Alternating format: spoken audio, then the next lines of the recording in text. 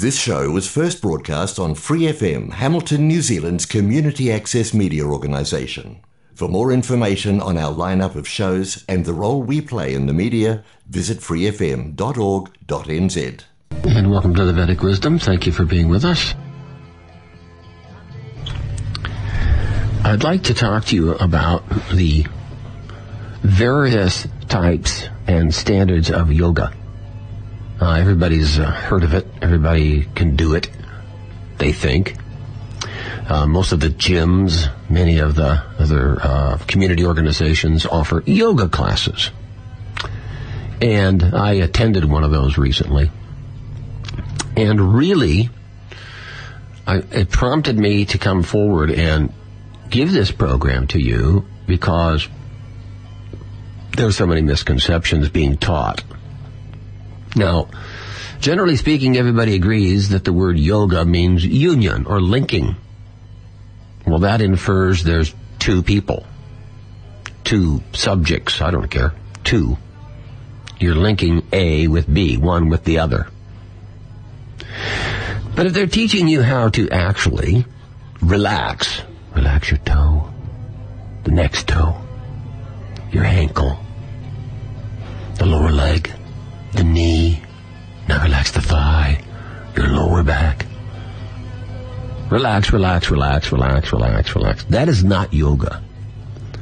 Stretch here, lift that, bend over, stand up, twist this way, twist that way, hold that position, holding, 3, 2, 1. That is not yoga. Because where's the other person? Where's the link? You're not linking, you're just controlling your body. This body is your body to use and extend, expend. It's yours to work with. But there's not another person that you're working with. That's not yoga then. There's no linking. So you may get sorted out that you can control your breathing. Take the ingoing air through the nose, outgoing through the mouth. Now turn around. In going to the mouth, out going to the nose. Try to time the heartbeats to the breathing duration. 4 beats in, 4 beats out. 2 beats in, 2 beats out. 6 beats. There's no linking. This is a different type of control. This is controlling the air. It's the life air. It's prana. But there's no linking. So we've relaxed, and we've got our breathing rate timed to our heart rate. What are we doing here? This is yoga. No. You haven't got to yoga yet. You haven't even got into the starting gate for yoga yet. So let's focus our energy on our lower chakra, on our navel chakra, on the heart chakra, on the throat chakra, on the forehead, between the eyes, the third eye chakra, the pineal gland focusing, see through the third eye. No, you're still manipulating your body, the air, and the life force energy through the different medians. You still haven't got to linking anything. So real yoga begins when you've got all that stuff as a preliminary done in the first 5 minutes. It should only take you a few minutes to relax your whole body. It should only take you a few minutes to get your breathing under control, and a few minutes to get your heart rate in a steady, subdued, shall we say, state. It should only take you a few minutes to get the life force energy, the focus of the consciousness up from the lower chakras into the higher chakras, and hold your focus and your breathing and in your relaxed position at that place. Now you're ready to start yoga. You haven't been doing yoga to that point. Now, what is to be done, according to the Vedic literature, is you're supposed to concentrate the mind on the super soul within. First, you have to focus on the self. You have to understand that you're not the body, you're not the mind, you're not the life energy, you're not the subtle or the esoteric energy, You're not the intelligence. You're using the mind and the body and the intelligence to focus your attention on what? Well, I've seen many things. A candle. The light. Well, what you're actually supposed to focus is within. And what is within? You. You are energizing the intelligence to look within at the self, and you see the glaring brightness of the spirit soul, and then you see the glaring, far more glaring brightness of the super soul. Super soul? Who's that? What's that? Where's that? Now we're getting down to two. The soul and the super soul reside in the body like two birds in a tree, according to the very first instructions in Vedic literature. You, the individual soul, is trying to enjoy through the body and in the material world a variety of things, fulfilling desires. And the super soul is the expansion of the Supreme Personality of Godhead known as Paramatma. You are known as Jivatma, and the super soul is known as Paramatma. And the difference between the two is you are only conscious of you, your body, thinking, feeling, willing, intelligence, etc. And the super soul is aware of everyone's body, mind, intelligence, everything, simultaneously. That is supreme, super soul, super consciousness. Now that super soul is an expansion of the Supreme Personality of Godhead that is one consciousness in many, many, many, many forms, and capable of understanding, remembering, knowing, and coordinating everything remotely through the super soul, while giving you independence and facilities to do what you want to do. So now if you actually know that, then your meditation can be you trying to focus and link with the super soul. First you see the glaring effulgence, then you gradually, by the mercy of the Lord and your simplistic service, surrender, focus, He'll reveal Himself through the effulgence, the bright, shining light, the light of bliss. It's very beautiful, very warm, very loving, very fulfilling, encouraging. And that's just the bright rays of the Lord's effulgence. It's that comforting. In the first book, called the Sri Upanishad, the first of 108 Upanishads in the Vedic literature, there is a prayer where it says, "Oh my Lord, please remove your glaring effulgence, so that I might see your transcendental form." Because the Lord is a person, and every one of His expansions is a person too. And in that prayer, the yogi, the meditator, he's actually asking the Lord, let's have a personal relationship. Let me see you and know you. Let me recognize our long-standing relationship. Now we're talking about yoga. This is what everybody's looking for. They're looking for a link to a platform they can't achieve in their normal state of consciousness. They're looking for an established relationship on a platform that does not go away. That means that you, as an eternal living entity, needs to have a relationship with another eternal living entity. And in this case, the super soul is that permanent eternal living entity of superior potency, knowledge, all the 6 opulences, strength, wealth, beauty, knowledge, renunciation, etc. Having a relationship with the Supreme Lord in the personal form is a platform, a relationship. It's not artificial. It's not something you're trying to hang on to or stand on. It's actually dynamic. The Lord moves, thinks, talks, free will. The Lord is completely independent. He has a relationship with you. You are independent. There's an exchange going on. You're asking questions. He's answering. He wants some service. You're serving. The whole thing is linking. And it's on an eternal platform because He's eternal and you're eternal, and that relationship must be as well. And you're just trying to revive it because what's in the way? Your body. Your mind, your senses, the external world, all the distractions, that's what's in the way. So the beginning processes that we were talking about, those are preparatories to get that stuff subdued so that your consciousness can focus on the correct platform and you can get on with the yoga, the linking. You link with the supersoul and you begin to understand the eternal relationship has always been there. It is there right now, and you've just not been able to focus on it. And by this method, yoga, you can focus on it. Now, let's just say, congratulations, you're very successful. There's examples in the Vedic literature that this has taken up to 60,000 years for people to accomplish. But it can be done. It can be done in much less time than that if you're sincere and if you're determined and if you understand the process and you're actually able to control the senses, the mind, etc., and focus them for the union method of yoga. All right, so now you've done it. Congratulations. Now what? What is going on in this relationship? What is going on? What is the exchange? What is the platform that's giving you such fulfillment? You're willing to renounce the material activities and stay in this transcendental relationship. There has to be something that's happening. Because we're active, you and I, we're active living entities. Obviously the Lord is active living entity. So there must be something going on, some interaction. What is that interaction? The Vedic literature says very clearly, you are the servant, the Lord is the master. What is going on is called devotional service.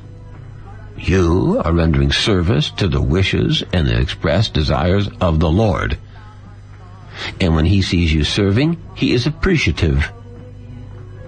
And he reciprocates. He says clearly in the early portions of the Bhagavad Gita in our Vedic literature library, as they surrender unto me, thusly I reward them. If you give it your all, you get it back huge. If you timidly I'll try to do some focusing or some service or some yoga, you get a little bit back. As you surrender your free will into the service of the Lord Sri Krishna, he reciprocates. So wait a minute, now we've actually got onto something here. We're into a system now. We're not trying to focus and control the mind and the senses in anything anymore. We're actually rendering service. The Lord is asking something. We're accomplishing it. The Lord is grateful. He asks something additional. There's an interaction going on. Tomorrow, what are we going to do? What do you want of me next? Well, what's happening here and there? The whole thing's now become dynamic and positive and enjoyable and fulfilling and transcendental, and that you don't have to go back to the material conception unless you can't control yourself. This is called devotional service. This is the method. Well, wait a minute, now that I understand how to do this, well, why do I have to go through all this relaxation stuff? Why do I have to go through all this focus stuff? Why can't I just go into the devotional service and think about what the Lord wants, notice, understand, contact, listen to the spiritual master who gives instructions?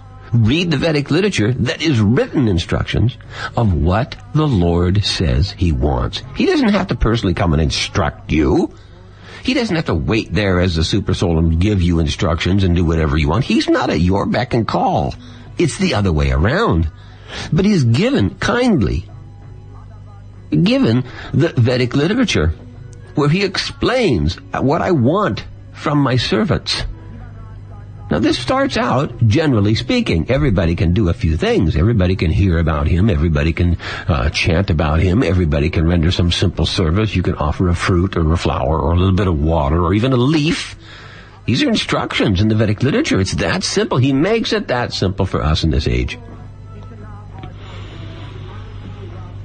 So you start on this basic platform and the spiritual master guides you, gives you instructions, gives you do's and don'ts. Don't do this, you'll bump your nose. Don't do that, it won't work out. Don't do this, you'll insult somebody. Don't do this, the Lord won't be pleased with it. The Lord won't accept that kind of service. Learn these things. And then you act within those areas the Lord prefers. So in other words, you can stay in devotional service. This is called Bhakti Yoga. Bhakti, service, love and devotion. Service with devotion. Bhakti Yoga. You can be engaged in Bhakti Yoga constantly. Once you understand by the instructions of the spiritual master, by the instructions in the Vedic literature, you can understand how it's done. And when you do it and you act in such a way that that service is pleasing, favorable devotional service, you're fixed in Bhakti Yoga. Now, the point I want to make here in today's discussion is this Bhakti Yoga is the topmost platform. Not the meditation, not the breathing, not the focusing of the prana, not the meditative relax, none of that. That's preparatory. The topmost platform is Bhakti. What does the Lord want? Allow me to do that service for you. Well, the intelligent person won't spend time in these yogas. Preparatory yogas. There's many of them. You can take the long way there, or you can go directly to Bhakti Yoga in a moment's notice. There is no prerequisites for Bhakti Yoga. And these other focusing, relaxation, this is all preparatory. There is prerequisites for you to get to the higher platform of seeing the super soul and understanding you're an eternal servant. But with Bhakti Yoga, there's no prerequisite. You're taken from whatever state of mind you're in, whatever foolishness you may be surrounded by, you're taken into devotional service. Bhakti Yoga is called the supreme perfection of yoga because there's no preconditions put on it. You can go to the topmost level directly. You don't have to take the long way around it. You don't have to do all the exercises, which you can't stand on. The exercises, the relaxation, the breathing, the focusing, the air, the moving the prana into the higher chakras, there's no fixed platform. It's a process that you're passing through, but there's nothing fixed. You're fine while you're doing it, but when you stop, you're right back into your predicament of life. But Bhakti Yoga, you're engaged in service that is dynamic. It's a method. It's like a track you're on. You're going down this track. It goes from city to city to city to country. It goes all over, anywhere, everywhere. This particular track, you're not going round and round in a circle like a cage. You're not going back to the breathing and over to the senses and try to restract I heard something, try to stop that. Oh, my eyes stopped looking at that. Oh, I felt something. Oh, don't care about that. You're not going round and round trying to fight yourself into a focus. The Lord says, I'd like you to give me this service. I'd like you to deliver this to someone. I'd like you to go there and take this. I'd like you to help this person. I'd like you to taste this. The Lord has service in a continuous chain of opportunity if you'll simply perform. You have to have the right attitude. You have to have a selfless attitude. What does the Lord want? That's what I'll do. That's selfless. Now, I want to do this. No. So if you understand by the instructions of the spiritual master what is service, and you actually engage in that service in such a way that you're progressively, continuously riding through the request and the fulfillment, under the direction of the spiritual master, directly under the instructions of the super soul, directly face to face under the instructions of the Supreme Personality of Godhead. That is a platform. You don't have to come down. You don't have to fall back. You don't have to consider yourself in the material world struggle for existence any longer. You're fixed on that platform of vision, of action, of focus, in devotional consciousness of life. You're free from the misunderstandings. That's why it's called the Supreme Transcendental Yoga. It's pure. There's no prerequisites. You can start immediately. You simply have to get the instructions. You have to read the Vedic literature. You have to hear from the spiritual master and get the basic layout. Get the understanding of the do's and the don'ts. Everything has a do's and don'ts. Adding and subtracting has do's and don'ts. Everything. Eating has do's and don'ts. Your whole life has do's and don'ts. Just learn the do's and don'ts of devotional service from the spiritual master and the Vedic literature and go directly to an eternal relationship. Start building it today. Devotional service is divided into 9 basic processes, and the most important, repeatedly the Vedic literature stresses, the most important is hearing. When one hears about the transcendental activities of the Lord, when he hears about the Lord's wishes for devotees, when he hears about the structure of the universe, how time, how karma, how reincarnation, how the living entities, activities, how the manifestation is done, the duration of the manifestation, what the spiritual world is like, he hears all these subject matters. He hears about the Lord's activities, the Lord's pastimes, the Lord's associates, the Lord's histories, the great pastimes that the Lord has performed. All of this is transcendental platform. All of this is devotional service. The hearing process, the hearing about the Lord's transcendental characteristics, name, form, pastimes, etc., is the beginning of devotional service. And then you begin to talk about it. Chanting. It's called chanting. The Lord requests you chant His holy name because He can be in your thoughts all the time. Even if you don't remember this subject or that pastime or this situation, you can hear the holy name. You chant Hare Krishna, Krishna Krishna, Hare Hare, Hare Rama, Rama Rama, Hare Hare. Anytime you want, anywhere you are, under any circumstances you're in. And it's devotional service, and you're not incurring karma, and you're not thrown back into the material existence, and you're not struggling. You're actually fully conscious. You're who you really are. Happy, eternally engaged in your eternal occupation, perfect at it from the day one. You simply follow the instructions of the spiritual master and the teachings in the Vedic literature, hearing and understanding the Lord's activities and how many, many others have achieved that perfection, and you achieve perfection, the perfection of Bhakti Yoga. Thanks for listening to this Free FM podcast. If you want to hear more content like this, you can support Free FM via Patreon. Head to patreon.com/freefm89 to find out more.